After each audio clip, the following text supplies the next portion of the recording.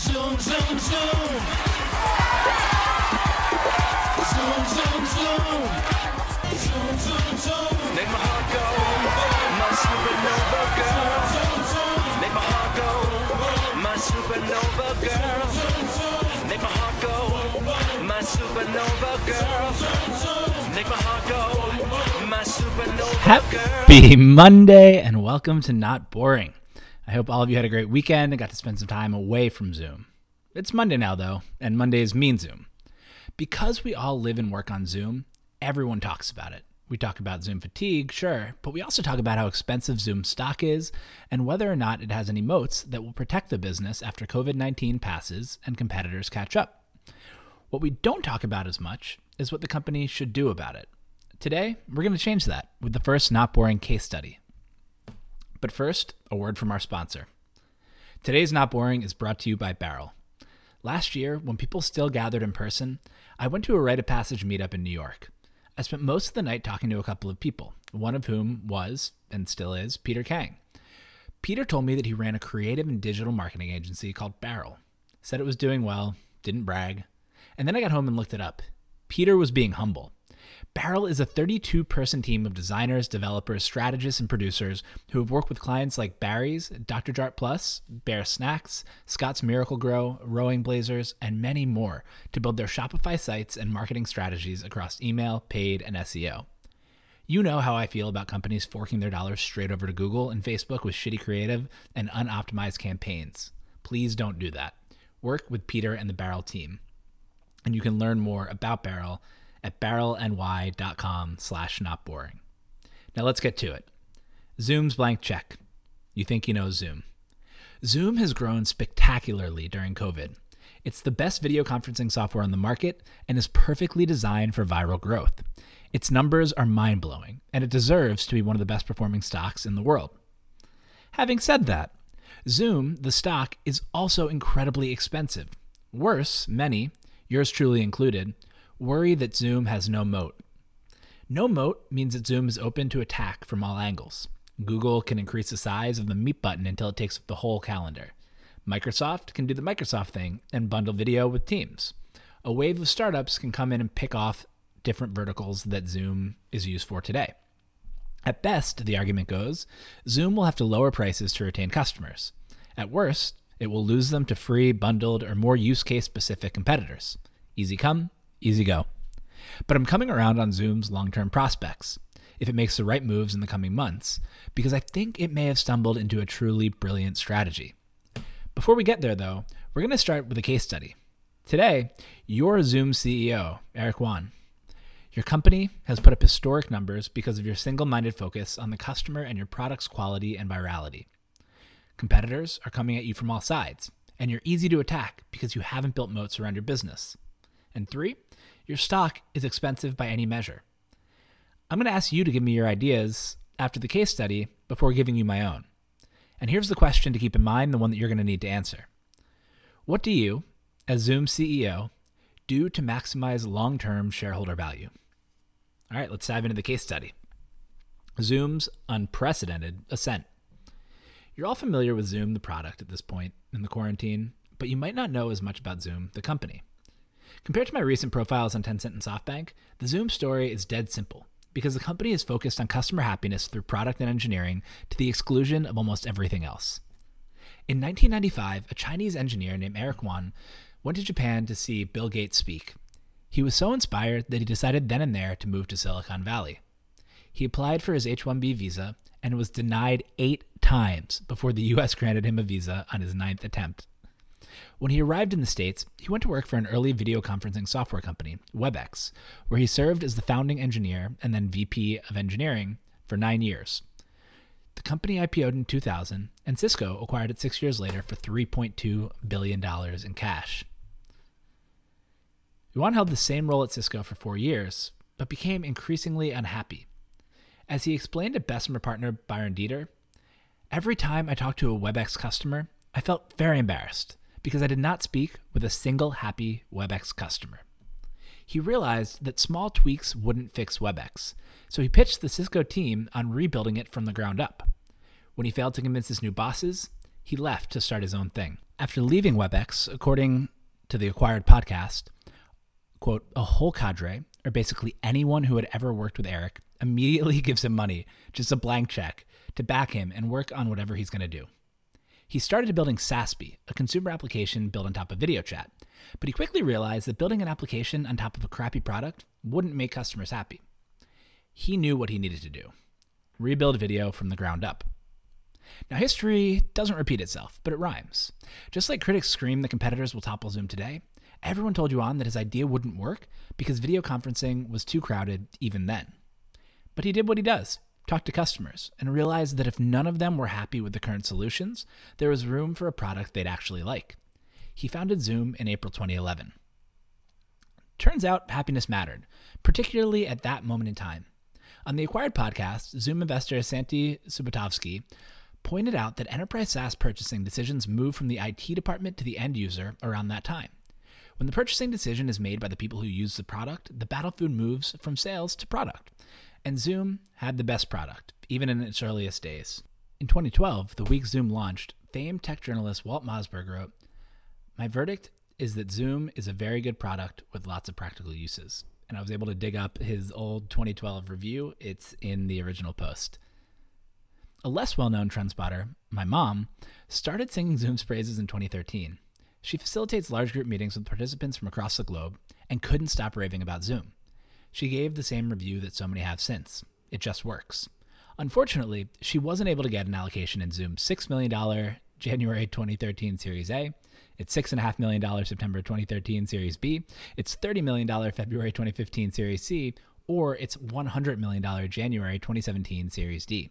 Sequoia led that one, at a $1 billion valuation, back when $1 billion meant something. At the time, TechCrunch wrote, "Zoom, which has over 400 employees, will likely expand with a massive new investment, but Yuan wasn't going to commit to anything just yet. He describes himself as a, quote, conservative entrepreneur, and he will bank the money and invest in the parts of the company that require it, as the time is right." It's maybe the most conservative TechCrunch article I've ever seen. When Zoom filed its S1 in April 2019 to announce its intentions to go public, Yuan's conservative stewardship of the company jumped off the page. Zoom's profitability was a welcome anomaly in a year dominated by IPOs from cash-burning companies like Uber, Lyft, Slack, and Beyond Meat. Alex Clayton highlighted Zoom's 82% gross margin and 5% operating margin in his excellent Zoom S1 breakdown linked in the piece. There's a chart in there that shows Zoom's operating margins that were better than any of the 2018 or 2019 SaaS IPOs. Investors proved how much they loved a profitable IPO when Zoom went public on April 18th, 2019. Priced at $36, its shares popped as high as $66 on IPO day before closing at $62. Its market cap jumped from $9.2 billion to $15.8 billion in one day. That day, Yuan told Bloomberg News, "The price is too high." It's gotten a little higher since, because it was prepared for the unprecedented. Zoom is overvalued. On May 11th, I wrote a piece called "While Zoom Zooms, Slack Dig Moats." I was perplexed by the fact that Zoom was up 106% since the first COVID case was reported on January 21st, while Slack was only up 33%. Well, here we are 4 months later, and Zoom is now up 399% since the start of COVID, while Slack has dipped and is only up 15%. Listen to me at your own peril. Since I wrote that piece in May, Zoom has somehow accelerated. It reported absolutely absurd numbers on August 31st. Q2 revenue of $664 million, up 355% year over year. 458% year over year growth in companies with more than 10 employees using Zoom. 130% net dollar expansion rate, which is how much it grows revenue from existing clients. And 2,079% year-over-year free cash flow growth from $17.1 million to $373.4 million. The huge spike in its stock chart is the market reacting to its earnings. The price shot up so much the day after earnings that it briefly passed even the most out-of-the-money call option strike prices. People weren't prepared for it to jump so much. And Zoom deserves its success. It's a spectacular company with a potent combination of growth and profitability. In software as a service, or SaaS, there's something called the Rule of 40 that says a company is doing well if its growth rate and profit margin are over 40%. This past quarter, Zoom's added up to 411%. Zoom 10x'd the Rule of 40. but it's possible to be both incredibly excellent and incredibly overvalued. You can't judge whether a stock is expensive by its share price or enterprise value alone. You need to look at how its price or enterprise value compares to its revenue and earnings multiples, and how those multiples compare to similar companies or comps. Zoom is expensive by nearly any measure. It's trading at a price to earnings multiple of 489x, second only to Tesla and Shopify, of course, which is not yet profitable, among the 75 largest companies by market cap. Its next 12 months enterprise value to revenue, or NTM EV to rev multiple, is 37.6x. According to Ticker, the average for comparable software companies is 8.4x. For comparison, Slack trades at 14.1, Microsoft trades at 9.5, and Apple trades at 6.2. The two highest I found aside from Zoom are Zscaler at 27.7 and Okta at 26.6. But there is a good reason that Zoom stock trades at higher multiples than comparable companies. It's growing much faster. Even if it looks expensive based on its revenue projections for the next year, it might not look so expensive based on revenue in 3 or 5 years if it keeps doubling. That's what the Zoom bulls say. Sure, Zoom's expensive now, but it's going to keep growing its market share in video communications while the total video communications addressable market continues to grow. Bears have one consistent answer. Zoom has no moats. When I wrote that, for now, ill-fated piece in May, my argument was that Zoom traded moats for speed. The same reason that so many people were able to start using Zoom so easily, that you can join Zoom with just a link, is the same reason that Zoom is in trouble. There are 2 questions to ask regarding Zoom and moats. 1, does Zoom have moats? And 2, does it really matter? We'll handle the second first. Moats are important for any company that wants to sustain profitability over time. They're massively important for companies that are mostly valued based on future earnings, like Zoom. The higher your multiple, the more the future matters. It's valued at $109 billion today because the market believes it can sustain and grow earnings for many, many years to come. To do that, it needs moats. Moat does not mean advantage or something a company does better than its competitors. Here at Not Boring, we subscribe to the Hamilton-Helmer School of Moats. In 7 Powers, Helmer defines moats as barriers that protect your business's margins from the erosive forces of competition. Advantages are static, moats are dynamic. A company can have an advantage today and lose it to the forces of competition over time. Everyone agrees that Zoom has an advantage today, but does it have moats? After Zoom's tremendous Q2 earnings and subsequent pop, Morning Brew COO Austin Reef asked what Zoom's moats are and got a lot of responses. He said, Zoom is now worth $130 billion, and I still don't know what their moat is. Brand? Brand was the most commonly cited moat, followed by product, or the idea that, quote, it just works. I'll take each in turn. Brand. Quote, Zoom is like a verb, like Google. The argument goes, that's true, and it's not necessarily a brand moat. When's the last time you instant messaged a friend on AIM? The Helmer definition of brand is, quote, the durable attribution of a higher value to an objectively identical offering that arises from historical information about the seller. Think Tiffany's. It can sell the exact same product as Zales for 4 times the price because that Tiffany blue box means something to people. If Google Meet catches up and offers an, quote, objectively identical offering and puts a big blue link to it right in the calendar and offers it for less than Zoom, most people are going to go with Google Meet. Product. Superior product is not a moat. Once more for those in the back, a superior product is not a moat. A superior product is an advantage. Moats are needed to protect that advantage. Google, for example, turned a superior product into network effects. The more people who use Google, the more searches it handles, and the more likely it is to give you the best results. In What Comes After Zoom, Benedict Evans compares Zoom to 2 other companies that won in crowded spaces by building superior products, Dropbox and Skype. But a superior product didn't protect either company. Evans wrote that 2 things happened to Skype, which did the same thing for voice over IP that Zoom has done for video. 1, its product drifted for a long time and user experience declined. And 2, everything has voice now, so voice is a commodity. He argues that the same thing will happen to video, and that the companies that win the next phase of video won't be the ones who ask, how can I make the tech better? The tech will be a commodity. The winners of the next phase will be the ones who use video to build experiences that solve particular user needs. Without a moat, Zoom is open to attack from those companies. In the verticalization of Zoom, JJ Oslin highlights all of the companies that are taking advantage. Each thing that we did on Zoom in the beginning of quarantine, game nights, school, casual hangouts, dating, is getting its own app. Although Zoom has an API and an SDK, most of these new companies don't build on Zoom. Akash Sanghi, who recently launched a video streaming platform for lifestyle creators called Reach.live out of YC, told me that all the new YC companies are building on the same stack. React application on the client side, TypeScript, Hasura, Postgres, WebRTC, and Agora APIs for the video player. Everything is adding video, and Zoom isn't involved. Its competitive advantage is showing the earliest cracks. Osland wrote about this too in The Unbundling of Zoom, in which he describes the landscapes of APIs that are making it easier than ever to build video chat applications. Because of the rise of video APIs like Agora, companies that are trying to build verticalized product to steal little bits of demand from Zoom don't need to start from scratch every time. They plug in reliable video in a few lines of code and spend their time and resources on building out a user experience that resonates with their specific group of target customers. Until now, the fact that Zoom, quote, just works has been its defense against bigger competitors. Now, though, Agora is arming the rebels and giving everyone video that just works. The rebels are mounting the first serious attack on Zoom's castle. But Zoom has a massive lead and a fully stocked war chest. What it does in the coming months and years will determine whether it goes the way of Skype or makes its $109 billion valuation today look cheap. So what would you do?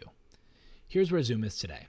The rule of 400. Zoom's growth and profitability are historically strong. It has a dubious moat.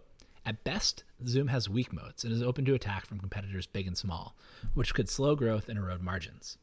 And 3, it has an expensive stock. Zoom is more expensive than nearly every comparable company on a price to earnings or NTM EV rev basis. This isn't someone else's champagne problem. It's yours. Remember, you're Eric Yuan for the day. What do you do to maximize long-term shareholder value? And so we're going to try something new today. I want to hear what you would do if you were Eric Yuan. There's a link in the article, and you can see it at notboring.substack.com, where you can fill out your short form with your thoughts on what Zoom should do, whether it has a moat, et cetera, et cetera. Love to hear your feedback in there as well on how you like the format. Here's what I'd do. Party like it's 1994. Blank Check was the first movie that made me want to be rich. I was 7 when the movie came out in 1994, and just old enough to appreciate the power of $1 million. If you haven't watched Blank Check in 26 years, I put a clip in there to jog your memory. For our purposes, what's important is that a kid got a blank check and spent $1 million really quickly on way more than $1 million worth of stuff. Now, $1 million in 1994 is like $1.748 million today, but what Preston was able to buy with $1 million is truly astonishing. A castle in Austin, Texas, which is a current estimate of $4,657,416, a go-kart racetrack, jewelry for his adult girlfriend, a night on the town in a limo, a massive wall of TVs, a state-of-the-art home office, the Mr. Macintosh speech system, unlimited snacks, a $100,000 party, and more. All in all, he spent about $5 million. He got about $5 million worth of stuff for about $1 million. When the villain, Carl Quigley, gets a hold of Preston, he stares him down and asks in shock, "How could you spend $1 million in 6 days?" Easy answer, Carl. Preston realized that the market was somehow overvaluing his dollars and spent it before anyone realized that they were giving him like an 80% discount on everything. I tell you all this not only out of a sense of nostalgia, but because Zoom is Preston Waters right now. Zoom is an excellent company with extremely strong product and engineering chops and a stock price that essentially gives it a blank check. By focusing on the short-term profitable growth, Zoom has stumbled into a brilliant position. 1, abandon moats in exchange for growth via superior product and distribution. 2, grow share price to an inflated level. And 3, use that valuable stock to buy moats. Zoom is one of the fastest companies ever to reach a $100 billion market cap, behind just Google and Facebook. Both of those companies have aggressively used their valuable stock to neutralize threats and fuel growth through acquisition. Zoom needs to do the same. So how blank is Zoom's blank check? Eric Yuan is rational. Remember that he said that Zoom was overvalued the day that it IPO'd. I'd imagine he thinks it's overvalued today too. The difference between what he thinks the company should be worth and what the market values it at today is his blank check. Let's say that because of its breakneck growth, Zoom does deserve a higher revenue multiple than any of its competitors. Remember that Zscaler was the next highest at 27.7x. Let's give Zoom something like 30x. The difference between 37.6x multiple and 30x is 7.6x, which represents about $22 billion in enterprise value. So Zoom should go on a $22 billion Preston Waters-esque spending spree. Instead of a house, limo ride, snacks, and TVs, Zoom should acquire moats. Because potential targets realize that Zoom stock is expensive as well, they're unlikely to treat $1 worth of Zoom stock and $1 worth of cold hard cash the same. The market would be friendlier to a secondary offering. So Zoom should sell new shares and raise at least half of that $22 billion blank check in cash. It's what the outsiders would do. For simplicity's sake, let's all agree that Zoom has $22 billion of cash and stock to spend on acquisitions, okay? Good. Now what should it buy? It's fantasy M&A time, y'all. WebEx reunion. Zoom needs to buy Agora. It's a bigger threat than Google or Microsoft. It would give Zoom moats, switching costs and scale economies, and it would be a reunion. There was something in the servers at WebEx in 1997. That year, 2 talented engineers joined the video conferencing pioneer as founding engineers. Eric Yuan, who you're now acquainted with, and Bin-Tony Zhao, the co-founder and CEO of Agora. Zhao left right around WebEx's IPO in 2004 for the same reason that Yuan would leave 7 years later. He said that after releasing the audio streaming product he worked on at WebEx, he, quote, started receiving so many complaints. Their session was cut off, the quality was bad, and so on. While at Chinese social media company YY, Zhao also realized that if someone could provide an easy integrated API to support that capability, application builders everywhere would have less barriers in using real-time audio and video in their apps. This would open up a world of possibilities and use cases. He was that someone. In 2013, Zhao left YY to start Agora, which bills itself as the Real-Time Engagement Platform, or RTE PaaS, for meaningful human connections. Agora offers a software development kit, SDK, and software-defined real-time network, SDRTN, that developers access through its application programming interface, API, to build video communication into their products. Got it?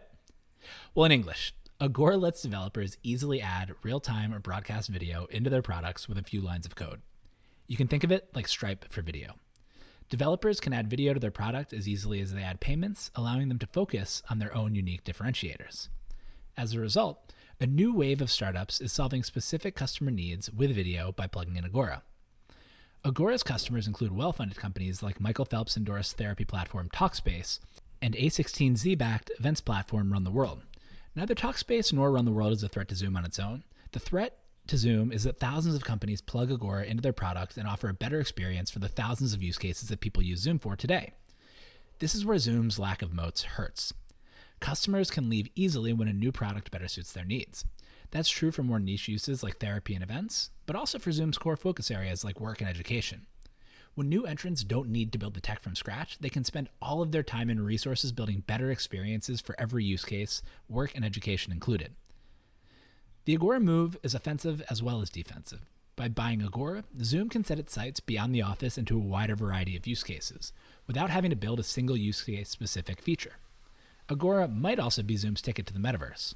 As I wrote about in Tencent Streams, I don't think that any one company will own the metaverse. Instead, it will consist of interoperable products built on top of a number of key platforms. Epic for virtual worlds, Snap for AR, Spotify for audio, and maybe Zoom Agora for video.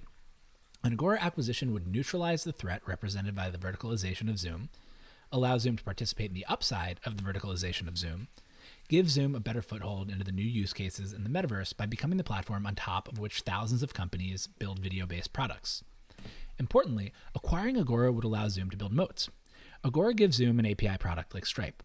API products have at least 2 strong moats. One is switching costs. Once you build your product on top of Agora, you're unlikely to rip it out and switch to a new RTE PaaS solution.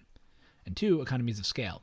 Just as Stripe can develop features and capabilities to serve edge cases and spread development costs over millions of users, Zoom and Agora would be able to spread the cost of developing increasingly cutting-edge video features over thousands and eventually millions of customers. The best part? Zoom could acquire Agora for about a third of its blank check. Agora, which went public in June, traded up 145% on its first day as a public company and has stayed relatively flat since. It currently has a $4.9 billion market cap. At a very rich 50% premium, Zoom could acquire Agora for $7.4 billion and keep $16.6 billion free to buy more moats. So here's the moat shopping. With its biggest threat neutralized and $16.6 billion left on that check, Zoom can get creative. Here are 3 routes it can take. It can triple down on video. Zoom can do to video companies what Tencent does with e-commerce ones.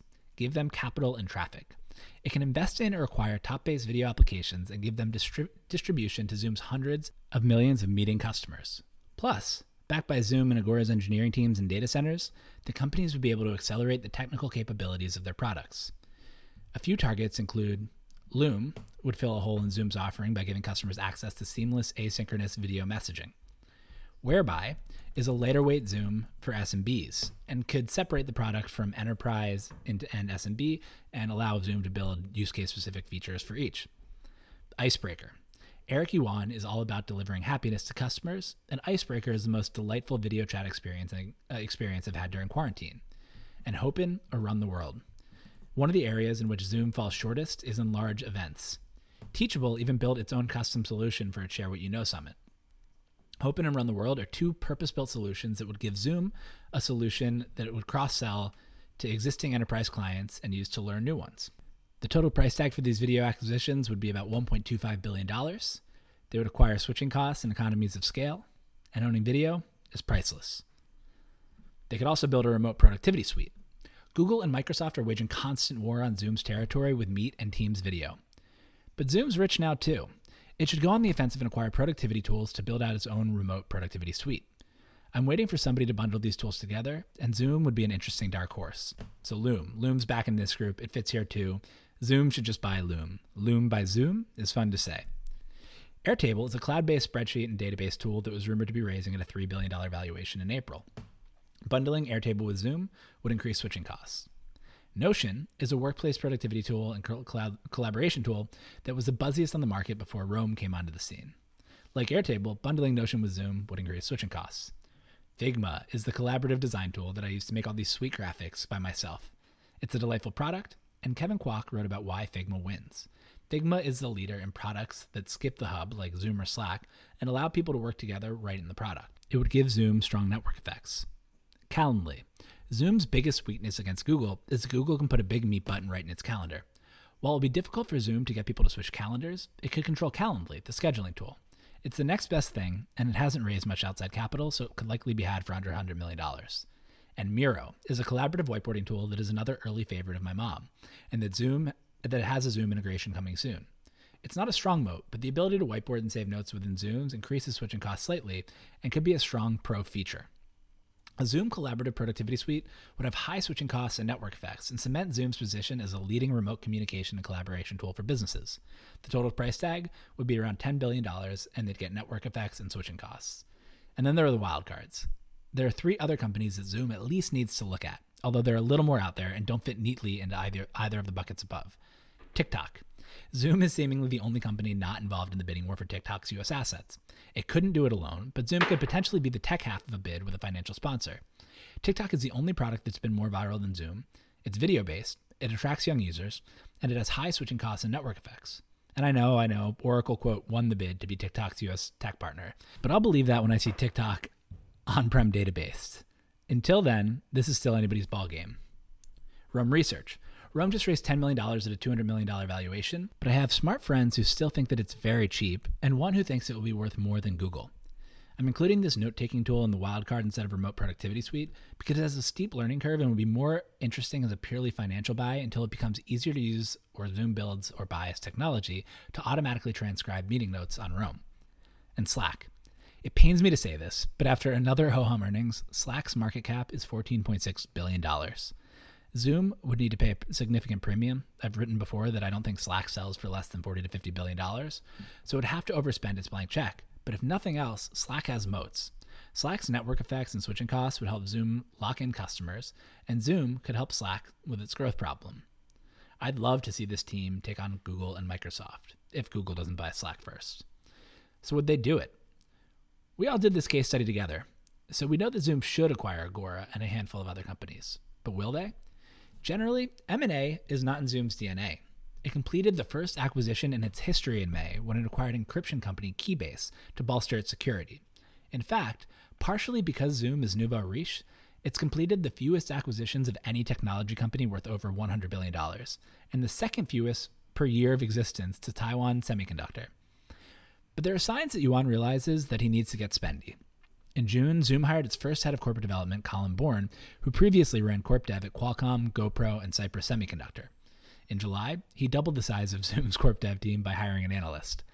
Yuan's not wasteful. I don't think he'd build out a corp dev team to sit on their hands.